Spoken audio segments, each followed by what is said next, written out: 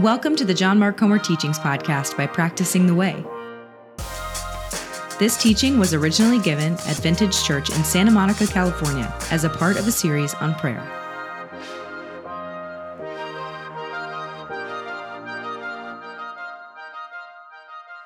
Good morning, everyone. How are you today?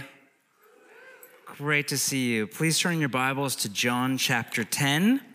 John chapter 10, if you are new to the Bible, John is one of 4 first-century biographies about Jesus of Nazareth, and it's pretty apparent. Just go left to right, 1 to 10. You know how to do that part. And then once you're there, please stand with me for the reading of Scripture. We stand just to honor God with our body and our whole life.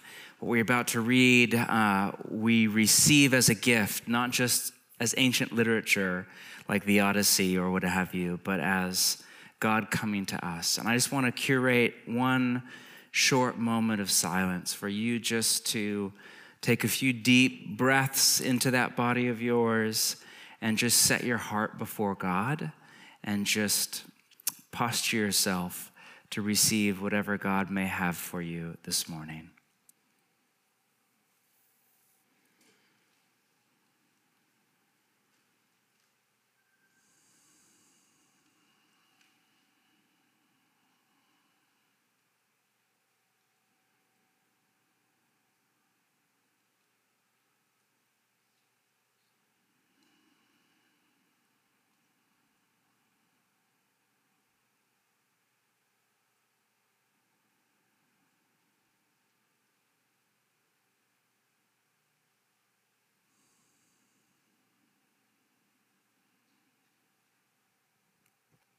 Let's read, beginning in verse 1. Very truly I tell you, Pharisees, anyone who does not enter the sheepfold by the gate, but climbs in by some other way is a thief and a robber. The one who enters by the gate is the shepherd of the sheep. The gatekeeper opens the gate for him, and the sheep listen to his voice. He calls his own sheep by name and leads them out. When he has brought out all his own, he goes on ahead of them, and his sheep follow him because they know his voice. But they will never follow a stranger. In fact, they will run away from him because they do not recognize a stranger's voice. Jesus used this figure of speech, but the Pharisees did not understand what he was telling them. Therefore, Jesus said again, very truly I tell you, I am the gate for the sheep. All who have come before me are thieves and robbers, but the sheep have not listened to them. I am the gate. Whoever enters through me will be saved. They will come in and go out and find pasture. The thief comes only to steal and kill and destroy. I have come that they may have life and have it to the full. Take a seat.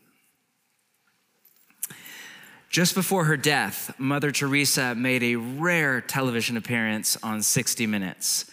And there's a spot in the interview where Dan Rather, back in all of his 90s glory, is mid-interview, and he asks her, when you pray, what do you say to God? And Mother Teresa is quiet for a moment, and she says, I don't say anything, I listen. She was referring to a stage of prayer that sadly many followers of Jesus never experience. But for those who do, it's like a whole other dimension to our life with God. We are working through 4 stages or dimensions of prayer: talking to God, talking with God, listening to God, and being with God. This week, we come to listening to God, and we kind of shift our posture from speaking to hearing. In this stage, we begin to experience prayer as less of a monologue and more of a dialogue, more of an interactive living back and forth. Now, this raises all sorts of questions that we have to get into this morning. What exactly does it mean to hear God's voice? Are we just now the crazy people walking around or whatever? And for a lot of you, this likely brings up a lot of fear and trepidation in your own heart. Some of us have been hurt deeply by people claiming to have a word from God. Others of us have seen people make unwise decisions and just drop the, well, God told me card, and who's going to argue with that, when it's really just a thin veil of self-justification. So it's not hard to, over time, develop a bit of a fear of this aspect of prayer. But I would argue that that's baby Ellis last week. Remember the baby? That's baby Ellis. He's not being good this morning. Bad baby Ellis. But I would argue that learning to hear God's voice is the single most important task of a disciple of Jesus. Let's look again here at John chapter 10, just a little bit more in depth.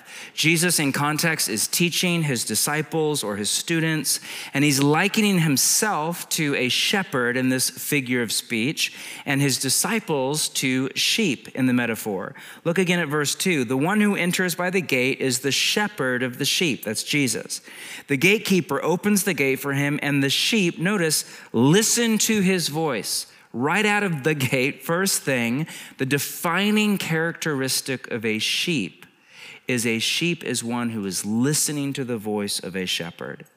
He calls his own sheep by name. So notice the voice of Jesus is not one to many like this experience right here. It's one to one. He calls his own sheep by name, your name and mine, and leads them out. When he has brought out all his own, he goes on ahead of them, and his sheep follow him because they know his voice. So whatever hearing his voice, it has to do with him leading and you and I following. And they know his voice, meaning there's a learning curve here to the voice of God. But they will never follow a stranger. In fact, they will run away from him because they do not recognize a stranger's voice, meaning there are other voices on offer that compete to push and pull our heart in a different direction. Jesus used this figure of speech. Jesus is saying that all of us who are truly his sheep, again, a word picture for his disciples or apprentices, will, quote, know his voice. Notice that Jesus' picture of apprenticeship to him is of an interactive, dynamic, living relationship. It's not just of a faith or a belief system or a choice architecture of habits that are based on his life or practices. It is all of that, but at the core, it is a relational spirituality, a relational way of being before God that is interactive, like any healthy relationship, dynamic. There's a back and a forth. It was said of one of Jesus' disciples, Mary, that she sat at the Lord's feet listening to what he said. This is extraordinary in so many levels. First off, we miss this. She is a woman, and it was unheard of in Jesus' day for a rabbi to take on female disciples. But here is Mary, and to sit at the feet was an idiom. It was a figure of speech in the first century for becoming a student or an apprentice of a rabbi. So here is Mary, and she's sitting under Rabbi Jesus, and what is she doing? What's her posture? She is listening. A disciple of Jesus is one who, like Mary, just spends a lot of time sitting at Jesus' feet, under Rabbi Jesus, doing what? Just listening. But this idea of prayer as listening to God is not actually original to Jesus. It's a central theme running all the way through the library of Scripture. If you still have your Bible with you, turn to the left to Deuteronomy chapter 6. Which is almost all the way to the left-hand side in your Bible. We spent the last 2 weeks in the Lord's Prayer, as it's called, or the Our Father in Luke chapter 11. But there's an even more ancient prayer that Jesus himself would have grown up praying, because for over a millennium, it was the anchor prayer of the Hebrew people. They would literally pray it 3 times a day. They would even write it on little scraps of paper, bind it into little kind of leather boxes on their foreheads during the times of prayer called phylacteries, and write it again and put it in a little box and bind it to the doorpost of their house all week long. This prayer is found right here in Deuteronomy chapter 6. It's called the Shema, based on the first word in verse 4. Look there. Hear, O Israel, or in Hebrew, it's Shema Israel. The Lord our God, the Lord is one. Love the Lord your God with all your heart and with all your soul and with all your strength. And it goes on. That first word, Shema in Hebrew, is hard to translate into English because it kind of has two meanings. It means to hear, but also has this connotation of to obey. It can also be translated to heed or to listen to, like when a parent says to their child, listen to me. I did that last night. One of my sons turned 15 a couple days ago. Yes, pray for me. So just the mom down here was just like, just like a pain to your heart right there. I just began to touch on a deep wound. I'm so sorry. So we had a party. A bunch of his buddies came over, and it was just like hey, eat nachos, watch a movie downstairs, like whatever. Just you can stay up as late as you want. And right before I went to bed, I pulled my two sons aside and I said, guys, and basically I was saying, have a blast. You can stay up as late as you want, but you're getting up at 8:45 to come to church. And I need to preach tomorrow, so just keep it quiet. I need to sleep tonight. I come to preach the word of God. And you need to like prioritize it. And I could just tell, it was like, yeah, Dad, got it, and they're with all of their buddies. I could just tell, like, they were hearing. If I had said, what did I just say? They would have said, you said to be quiet tonight, but they were not hearing me. So I said, Jude, listen to me. And what I meant was, Jude, I want you to actually pay attention and go do what I'm saying. And he said, yes, got it. And then he kept me up all night long. I was up, I think, 8 times last night. So forgive anything that comes out of my mouth over the next 20 minutes of your life. But it's kind of like that when a parent says to a child, listen to me. We're not just saying pay attention, we're saying do what I say. The Shema here is the father saying to his sons and his daughters, listen to me, do what I'm saying here in the Torah, follow my commandments, obey me, and it will go well with you. Early on in Israel's history, the Shema became the center point of their daily spiritual life. In fact, when Jesus was asked what is the greatest and the most important commandment in all of Scripture, or the Bible of his day, he quoted Deuteronomy chapter 6, verse 4, the Shema, love the Lord your God with all your heart, with all your soul. Love is at the center. Love for God and for neighbors at the center of all Christian spirituality. For Jesus to listen and obey is the single most important thing in all of the spiritual life. It's one way of summarizing all of Christian discipleship. Now, I have to mention that many of you likely have mixed feelings about this word obey.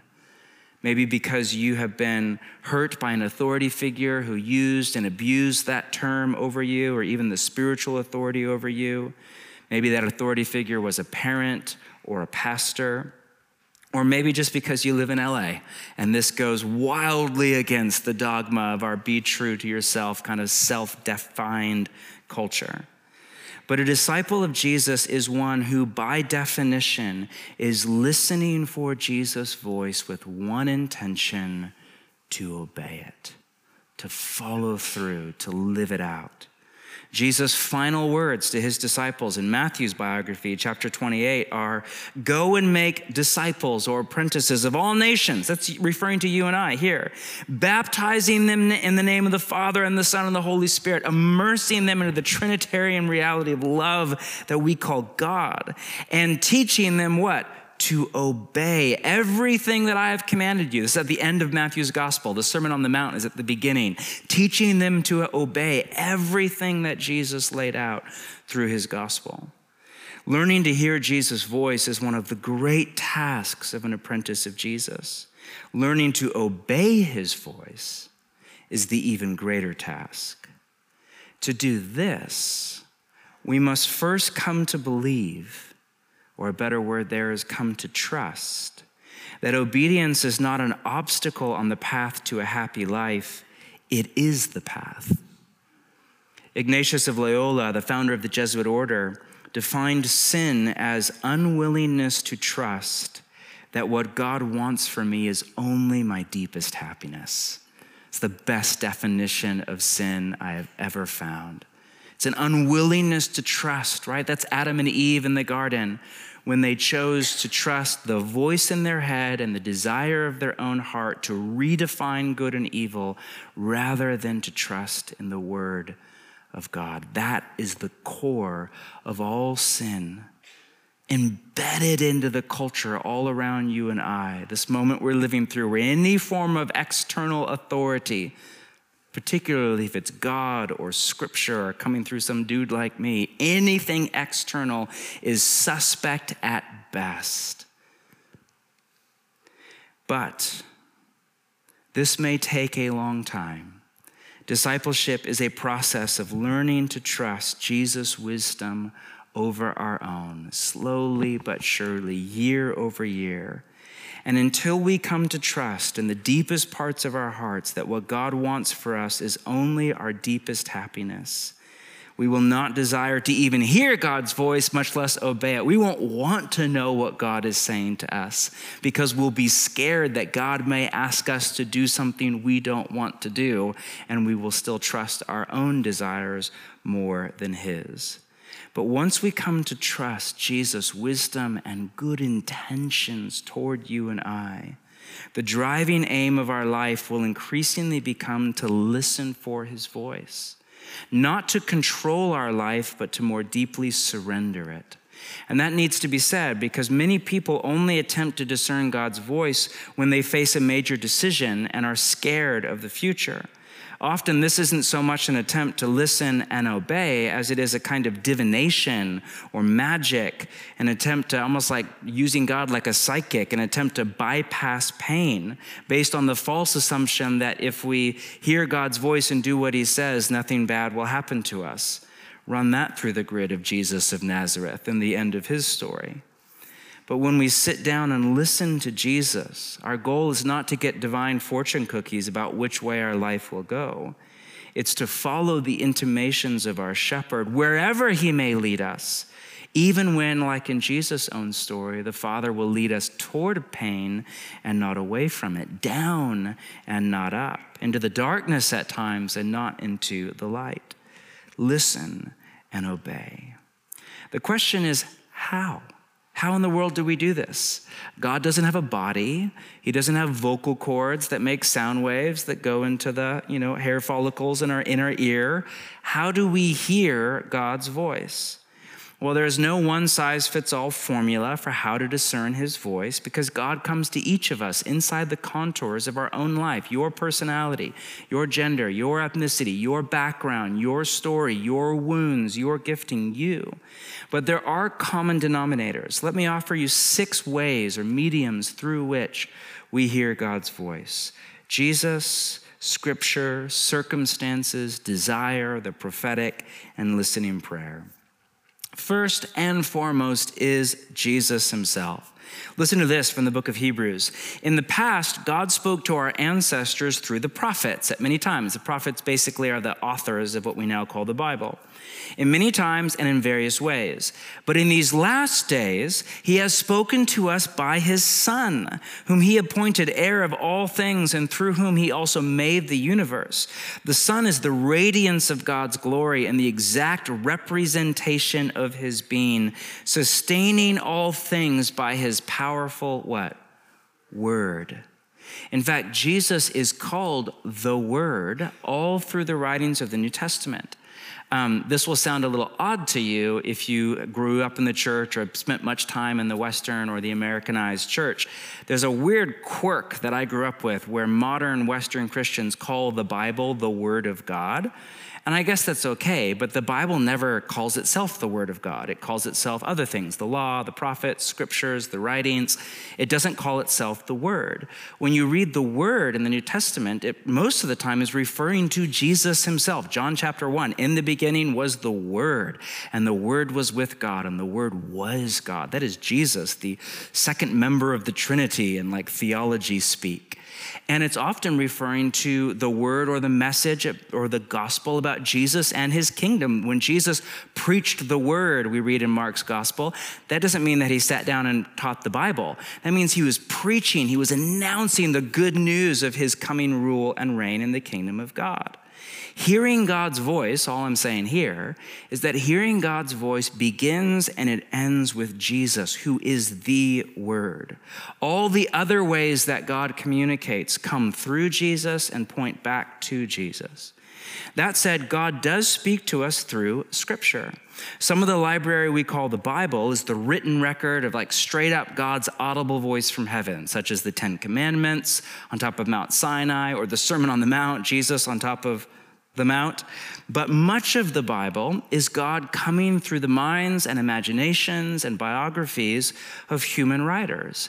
And yet, all of it is a medium by which we listen to and obey God.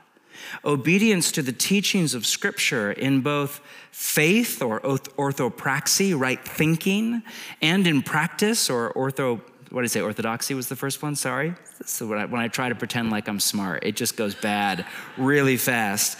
Also practice, right living, both are a form of obedience to Jesus. When we reject the teaching of Scripture, we reject and rebel against Jesus as Lord. As Paul said to the Thessalonians on the New Testament, and interesting in context, he's writing about the New Testament's teaching on human sexuality. Anyone who rejects this instruction does not reject a human being, but God, the very God who gives you his Holy Spirit. There is such a thing as theological immorality. So reading Scripture is, unsurprisingly, essential to hearing God's voice. Now, there are all sorts of ways to approach Scripture, but there's one in particular that many years ago the monks actually developed that is especially geared to listen for God's voice. The monks called it Lectio Divina, and that's not because they were trying to be smart. That's because it was a long time ago and they spoke Latin. And that's a Latin phrase that basically means spiritual reading. Why we call it Lectio Divina today instead of just spiritual reading, I have absolutely no idea. But when you read a short passage of Scripture, slowly, in a spirit of prayerfulness and quiet meditation with the heart open to receive whatever God is saying to you. It's different, and you just ask the Holy Spirit to illuminate a word or a phrase or an idea to let it kind of come off the text and into your life. It's different than Bible study, which is another beautiful way to approach Scripture. If Bible study asks, what did this text mean to the original audience, to them then, and how do we apply it to our life here now? How do we live it out today? Lectio asks, how is God coming to me personally through this text? Now, we have to be careful here not to manipulate the Bible or allow the deceiver to manipulate the Bible as he tried to do with Jesus himself, if you know the story of Jesus in the desert. We are not asking for a new meaning, and that's why Bible study continues to be integral. We're asking for what aspect of the original meaning the Holy Spirit is wanting to directly impress into our own life. This way of reading the Bible has become an earphone to God's voice for countless followers of Jesus around the world and down through history. For me personally, this is one of, if not the primary way that I hear God's voice. I do this every morning. It doesn't even take that long. Every morning I will read Scripture I did it this morning very early, very tired because of my sons, bless them, in a quiet spirit of meditation. I will reread a few times, mostly the Psalms or passages from the New Testament. And almost every single day, a phrase or a word or a sentence or an idea will just kind of almost lift off the page. And it's not like lightning bolt from heaven. There's just like a highlighting where something seems to come by the Spirit into my heart. I live on those daily words from God like spiritual bread. I literally write them down because it doesn't take long. It takes about 3 seconds. Stick it in my pocket and carry it with me to live on the Word of God. So second is Scripture. Now, before we move on, a lot of people stop here. They're like, I'm all for Jesus and the Bible. Let's be done. I'm a Western post-Enlightenment person. I'm okay. Thank you. Honestly, it's silly when you put it this way, but many Christians at least live or think or at least live as if a long time ago God said a whole bunch of really important things and some good people wrote them down, but ever since, heaven has been closed and silent. And while the canon that we call Scripture is closed, heaven is anything but silent. The God about whom the first recorded words are, "Let there be light," who literally spoke the universe into existence, that God is not mute. He is still speaking. Let me offer you a few more ways that God continues to speak. Next is through our circumstances. Now, this is an area where there's a wide spectrum of Christian thought. There isn't a unified kind of Christian position. I don't even know what this church believes yet. I should know that. Let me ask Gare about that this week. All followers of Jesus agree that biblically there are multiple wills at play in the universe. There's God's will, first and foremost. God has a will, good intentions. There's our will. I have a will, so do you. We often don't follow God's will for our life.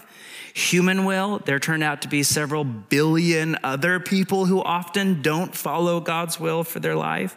Spiritual beings will, both the good ones that we call angels and the evil of demonic energies at play in the cosmos, namely the Satan in the language of Jesus.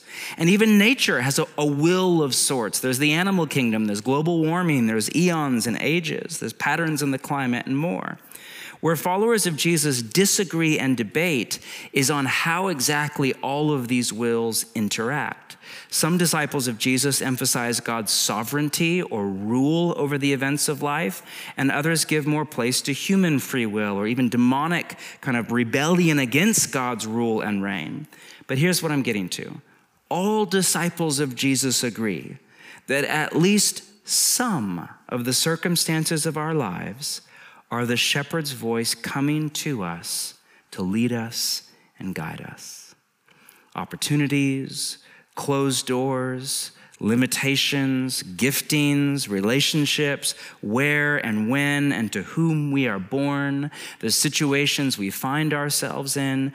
God is often in those circumstances coaxing us forward into his will. As Paula d'Arcy once said, God comes to us disguised as our life. Learning to discern how God is coming to you through the events of your life or the non-events of your life, through what is happening to you or what is not happening to you, is a key part of learning to hear God's voice. Fourth is our desires. One of the ways we discern God's voice is by listening both carefully and critically to the desires of our heart. Now again, much of secular culture, kind of just the wider LA world around us, basically indoctrinates us every single day with the mantras of be true to yourself and speak your truth and you do you and follow your heart and be true to your authentic, all of that. Now, the assumption there in the wider culture is that all external forms of authority, God, Scripture, some person like me, Christian tradition, are inherently oppressive. And you have to throw off those external forms of authority, and you have to listen to your internal, authentic desires, which are the inner compass that will guide you into a happy life. I just have to ask, how's that working out for you? How's that working out for your friends and your family? Now, there's enough truth in that it gets traction in our heart. But there is more than enough error in that worldview. And that is a worldview. That is a religion. That is a belief system that you have to take on faith. Trust me, if a scientist were to study whether external authority forms or the internal desires of your heart lead you to human flourishing, I would put good money on one of the other. But that's a faith, that's a belief system. That's the dominant faith of our secular West Coast world. How's it working out for you? The writers of the Bible, at best, that is a grossly misleading concept. And the writers of the Bible have a far more sophisticated view of desire. Now, if you grew up in the church, you may not have gotten in touch with just how sophisticated and complex and beautiful a Christian theology of desire is, because often there's this kind of overreaction to kind of secular cultures, follow your heart. And in the church, it's almost like the opposite problem of all your desires are bad, and people misquote Jeremiah, the heart is desperately wicked, which is true, but you have to read that in context. And then it's just like all desires are bad and suspect and just suppress them. How's that working for you? I'm guessing that's not working well either. But actually, a Christian theology of desire is so sophisticated and tender and wise. The scriptures would teach us that the heart is complex. Jeremiah says the heart is desperately wicked, and a few paragraphs later says that God will write his will on our hearts. Our heart is both full of beauty and ugliness, of light and of shadow. Some of our desires left unchecked would lead us over a cliff into ruin. But other desires are actually God at work deep in our heart. A professor I had many years ago on Ignatian spirituality once said to me, sometimes our desires are God desiring through our desires. As a general rule, desire is a good indication of design. God made birds want to fly, and fish want to swim. And dogs, actually people kind of made dogs. God made wolves, but whatever. Dogs want to come up and love you, right? That's because he made them to fly and to swim and to be people's best friend or whatever it is.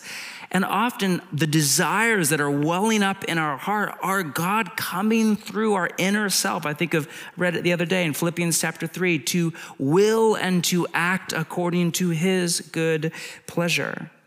Now, because the heart has been infected in a way by this kind of disease that we would call sin, our desires are now all a mixed bag. And every single one of us in the room, we have to sift through our desires to see where desire comes from the Spirit, where it's just us, where it's our parents, where it's our peer group, where it's the algorithm that we've been fed on Instagram, where it's manipulation of advertising. We have to sift through this, but what we're trying to get at is, where is the Spirit of God coming through my own heart? Overall, desire is one of the ways we hear God's voice. So if you feel a desire and it won't go away and it's moving you in a direction, that may be the voice of God. Fifth is prophecy, dreams, and visions. God speaks to us through one another and through the mystery of the Spirit of God. In the New Testament, this falls under the umbrella of the prophetic. Prophecy, contrary to what a lot of people think, is not primarily predicting the future or pronouncing judgment. Most of it is what the writer Paul calls strengthening, encouragement, and comfort. If you came to that recent prayer training, you were taught how to hear God's voice on behalf of another person. And it is often as simple as when you go to pray for a friend or a sister or a brother, just pausing, a moment of silence, of breathing, and just opening your imagination to God before you pray, and just waiting to see if a word or a phrase or a scripture or a picture or a memory comes to mind, and then just offering it in a spirit of humility. I feel that God may be wanting to say to you, tested against scripture and community and so on. I believe deeply in this type of prayer, and frankly, I could not explain my life's autobiography to you apart from prophecy's central role in my discipleship. Other Christians from other traditions would be very leery of the prophetic and just say things like, hey, when I was praying for you, I had this thought. Or I felt like I was meant to share the scripture with you. That's how Baptists prophesy. They don't believe in prophecy, but they prophesy all the time because they're good people, have the Holy Spirit. They just need some more Bible in their life. And so they'll prophesy over you and just say, I had this scripture come to mind, or I had this thought, or I had this feeling. I felt like I was meant to say it to you. That's the prophetic.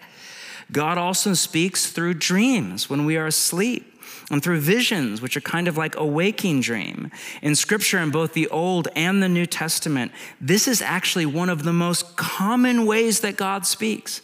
Read the book of Acts. It's all through there. After the resurrection, ascension of Jesus, and the coming of the Holy Spirit, for the first decades of record that we have of the early church, God is speaking through dreams, direction, guidance, warning, wisdom coming in the night.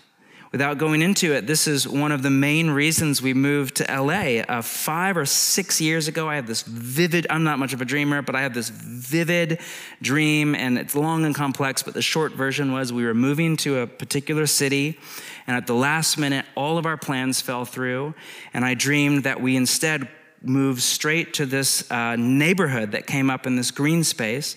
I never heard of it before in my life. I woke up, and I had to go Google the neighborhood. I'd never heard of it in my life. It's 10 minutes from here. And a year ago, we were moving to this other city. Apparently, I was not listening to God very well. And at the last minute, all of our plans fell through. It was heartbreaking. And that got me thinking, oh, I remember that dream. Oh, maybe God was in this. Oh, maybe I need to go tour this place and pray. And long story short, I now live in the green space that I dreamed of 6 years ago. With dreams especially, you have to learn how to interpret symbolic language. But under the broad banner of kind of the prophetic, somebody offering a word, an inspiration, a dream, a vision in the night, this is actually one of the primary ways that God continues to speak to you and I today. Finally, the other side of prophecy, and the most pertinent to this week's coming practice, is listening prayer, which is simply waiting quietly for God to speak into your mind or your heart. The Holy Spirit, and most of you realize this, is within you, not outside of you. Your body is called the temple of the Holy Spirit, the dwelling place of God. You have, in the language of the New Testament, the mind of Christ. You have access to the mind of God. Because of that, God also has direct access into your mind and your inner life. People often wonder, why doesn't God speak audibly? Why can't I just get on like his email subscriber list like James Clear and everybody else? Why can't I get an automated text message? Or isn't he on Slack? I mean, it's got to be easier to get a hold of than this, right? And that's a great question, and there's not a simple answer or even a clear one. But certainly one of the reasons is that God doesn't need to. He has direct access to your mind, your imagination, your heart, the sensations of your body itself. Think about, what is communication? Communication is guided thought. If I say to you right now, imagine Gare Jones, who's away on the Alpha weekend right now. What's in your mind right now? Gare Jones and his lovely, smiling, joyful, wonderful self. I am controlling your mind. Isn't that so creepy? It's like the creepiest thing if you frame it that way. But that's what communication is. You're guiding another person's thought where you want it to go. God doesn't need to speak in an audible voice to guide your mind. He can reach directly into your mind stream and direct our thoughts and our feelings and our perceptions and the ideas and images and memories and intimations of the future and even sensations in our body itself. We often have a thought come to mind, and if you're anything like me, I will often think, wait, is that God? No, I think that's just my head. Of course that is in your head. Where else would God speak to you? Your head is where thoughts are formed. It's where emotions are created. It's where ideas are born that direct the course of your whole life. All of our life is in our head, and that all of life is an experience of consciousness. Now, all of our thoughts, just like our desires and our circumstances, must be tested or weighed to determine the source. Hence the role of Scripture and the teachings of Jesus. But the truth remains, God can and will speak directly into our thought life. Why would Alexander Graham Bell mail a letter to his friend when he could pick up the phone that he invented and call them? Why would God speak audibly to you when he could just guide your mind and your heart into his words and his will? Of course, like Elijah in the cave in 1 Kings 19, and if you're, again, new to Scripture, I highly recommend you read that this week. It's a beautiful story. Most of us experience God's voice as a, quote, still small voice, like in the story, not as a deafening yell. The Hebrew phrase there can be translated a gentle whisper, or even one version has the sound of gentle silence. Much of developing a rich prayer life with God that is interactive is just learning to quiet your mind and your nervous system and your body.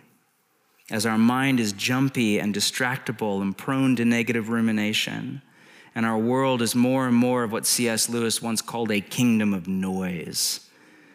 Learning to quiet the outer noise and the more difficult inner noise and just sit before God and wait for his voice. On that note, we have two simple spiritual exercises for you this coming week. Both are in the guide that, again, is available for free or outside.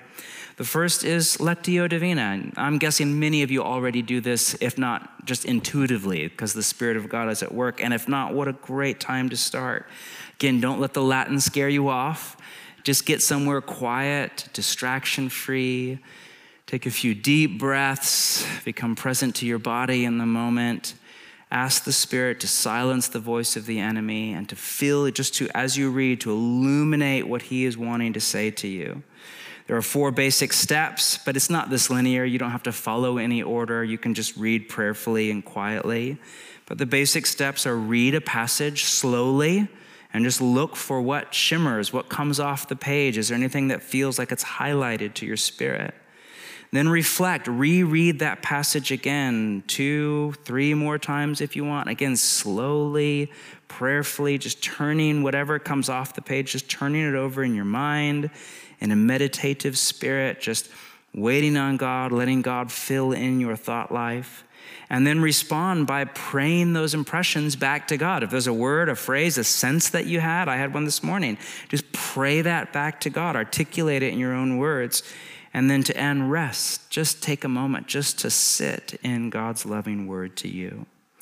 The second exercise is listening prayer. And again, same thing, it's so simple. Find a quiet, distraction-free place, take some deep breaths, situate yourself in your body, the temple of the Holy Spirit. Pray, Holy Spirit, come, silence the voice of the enemy and illuminate my mind and imagination, and then just wait and see what comes into your mental field of vision. It will likely be a word like peace or hope or trust, or a phrase like it's okay, or you don't have to hurry, or give it time. It could be anything. Or it will be a scripture. Particularly if you regularly just immerse yourself in the writings of the Bible, then God will be able to draw on his truth and put it back into your memory. That's why these two things go together. It may just be a thought, like, hey, I had this thought, or a picture in your mind, especially if you're a more visual personality, or a sequence of pictures, almost like a short film that kind of plays in your imagination. You may want to ask God specific questions, like, God, do I take this job? Or what do I do about this person? Or how do I handle this situation? Or you may just want to sit before God and just say, is there anything you want to say to me? The key is to then wait quietly with a heart of peace. To recap, there are at least 6 ways that God continues to communicate: Jesus, scripture, circumstances, desire, the prophetic, and listening prayer. My point is that in prayer, we are learning not just to speak with God, but to listen to God, to hear his voice, and to obey it. To end, all of these modes of listening to God require what the New Testament writers call discernment. Discernment is the ability to sift through the ideas and events and thoughts and feelings and circumstances of our life and clearly see what is God and what's just my own imagination or my dad's opinion or the cultural liturgies of our day, and what is God's voice coming to me. Without discernment, we will get wildly off base, or worse, open up our mind and life to lies from the world and the flesh and the devil. And discernment is both a work of the Spirit inside us, and it's a skill that we develop and get better at over time with experience and practice. But again, it is something we do in community, not alone. We do not hear God's voice just by ourselves. But growing in discernment, and with it our ability and willingness to hear Jesus' voice and obey it, is a key task of an apprentice of Jesus. As Jesus said in the passage we read at the beginning, "My sheep listen to my voice." I know them, direct, interactive, personal, relational knowledge, and they follow me. I am the shepherd, they follow me. How do we grow in the ability to discern Jesus' voice from all of the other voices in our head, in our city, and on the internet? It's simple. It's just the same way we learn to discern the voice of our best friend or our spouse or our parents when we're babies. We just spend a lot of time listening. Think of the phrase like, I would know that voice anywhere. We've all had that experience. You're just at a coffee shop or a restaurant. All of a sudden you hear an old friend or a parent or a family member. You're like, whoa, whoa. And the cacophony of noise all around you, you recognize that voice. Think of Jesus' word picture of sheep. Sheep are not known to be the most intelligent of all animals. Jesus was not like, you're the snow leopard up in the mountains of Nepal, just smart and cunning, and you don't need anyone, and even National Geographic can't find you. That was not his metaphor. It was like that was the metaphor. If sheep can learn to discern what is the voice of the shepherd and what's the voice of a thief or a robber, then surely you and I, human beings with the capacities of a human brain, and the Spirit of God within us, surely we can learn to discern what is the voice of Jesus, what's our own flesh, what's the world, what's somebody's opinion, and so on. Our practices for this week are all about kind of learning to quiet your mind and body and listen for God. So much of the spiritual life, and let me land the plane here, so much of the spiritual life is just about waiting. It's why it's so incompatible with the pace of so much of our modern life. It's why it will touch on our impatience, our controlling spirit, our distractibility, our hurry, all of that. But so much of the spiritual life is just learning to sit quietly before God and wait for his voice. In prayer, we wait for a word that we cannot give to ourselves. This is not just mental hygiene. It's not self-talk. It's not just positive mental manifesting. It is waiting for a word from God that we cannot give to ourselves, that has the power to unlock a new reality. And hearing God's voice takes more than just a quiet mind and even a patient spirit. It also takes a surrendered heart. Why would God speak to you? Why would God speak to me if we have no intention to obey whatever it is he says?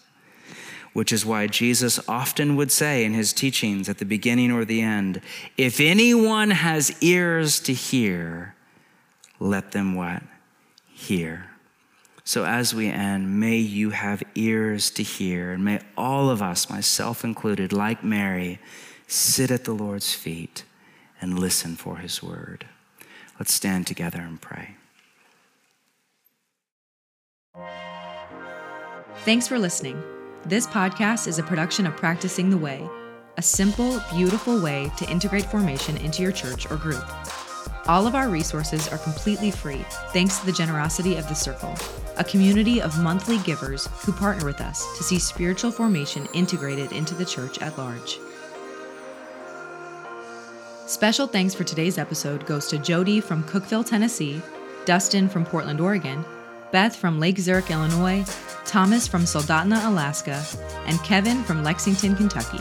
Thank you all so much. To join The Circle or to learn more about running a practice in your church or community, visit practicingtheway.org.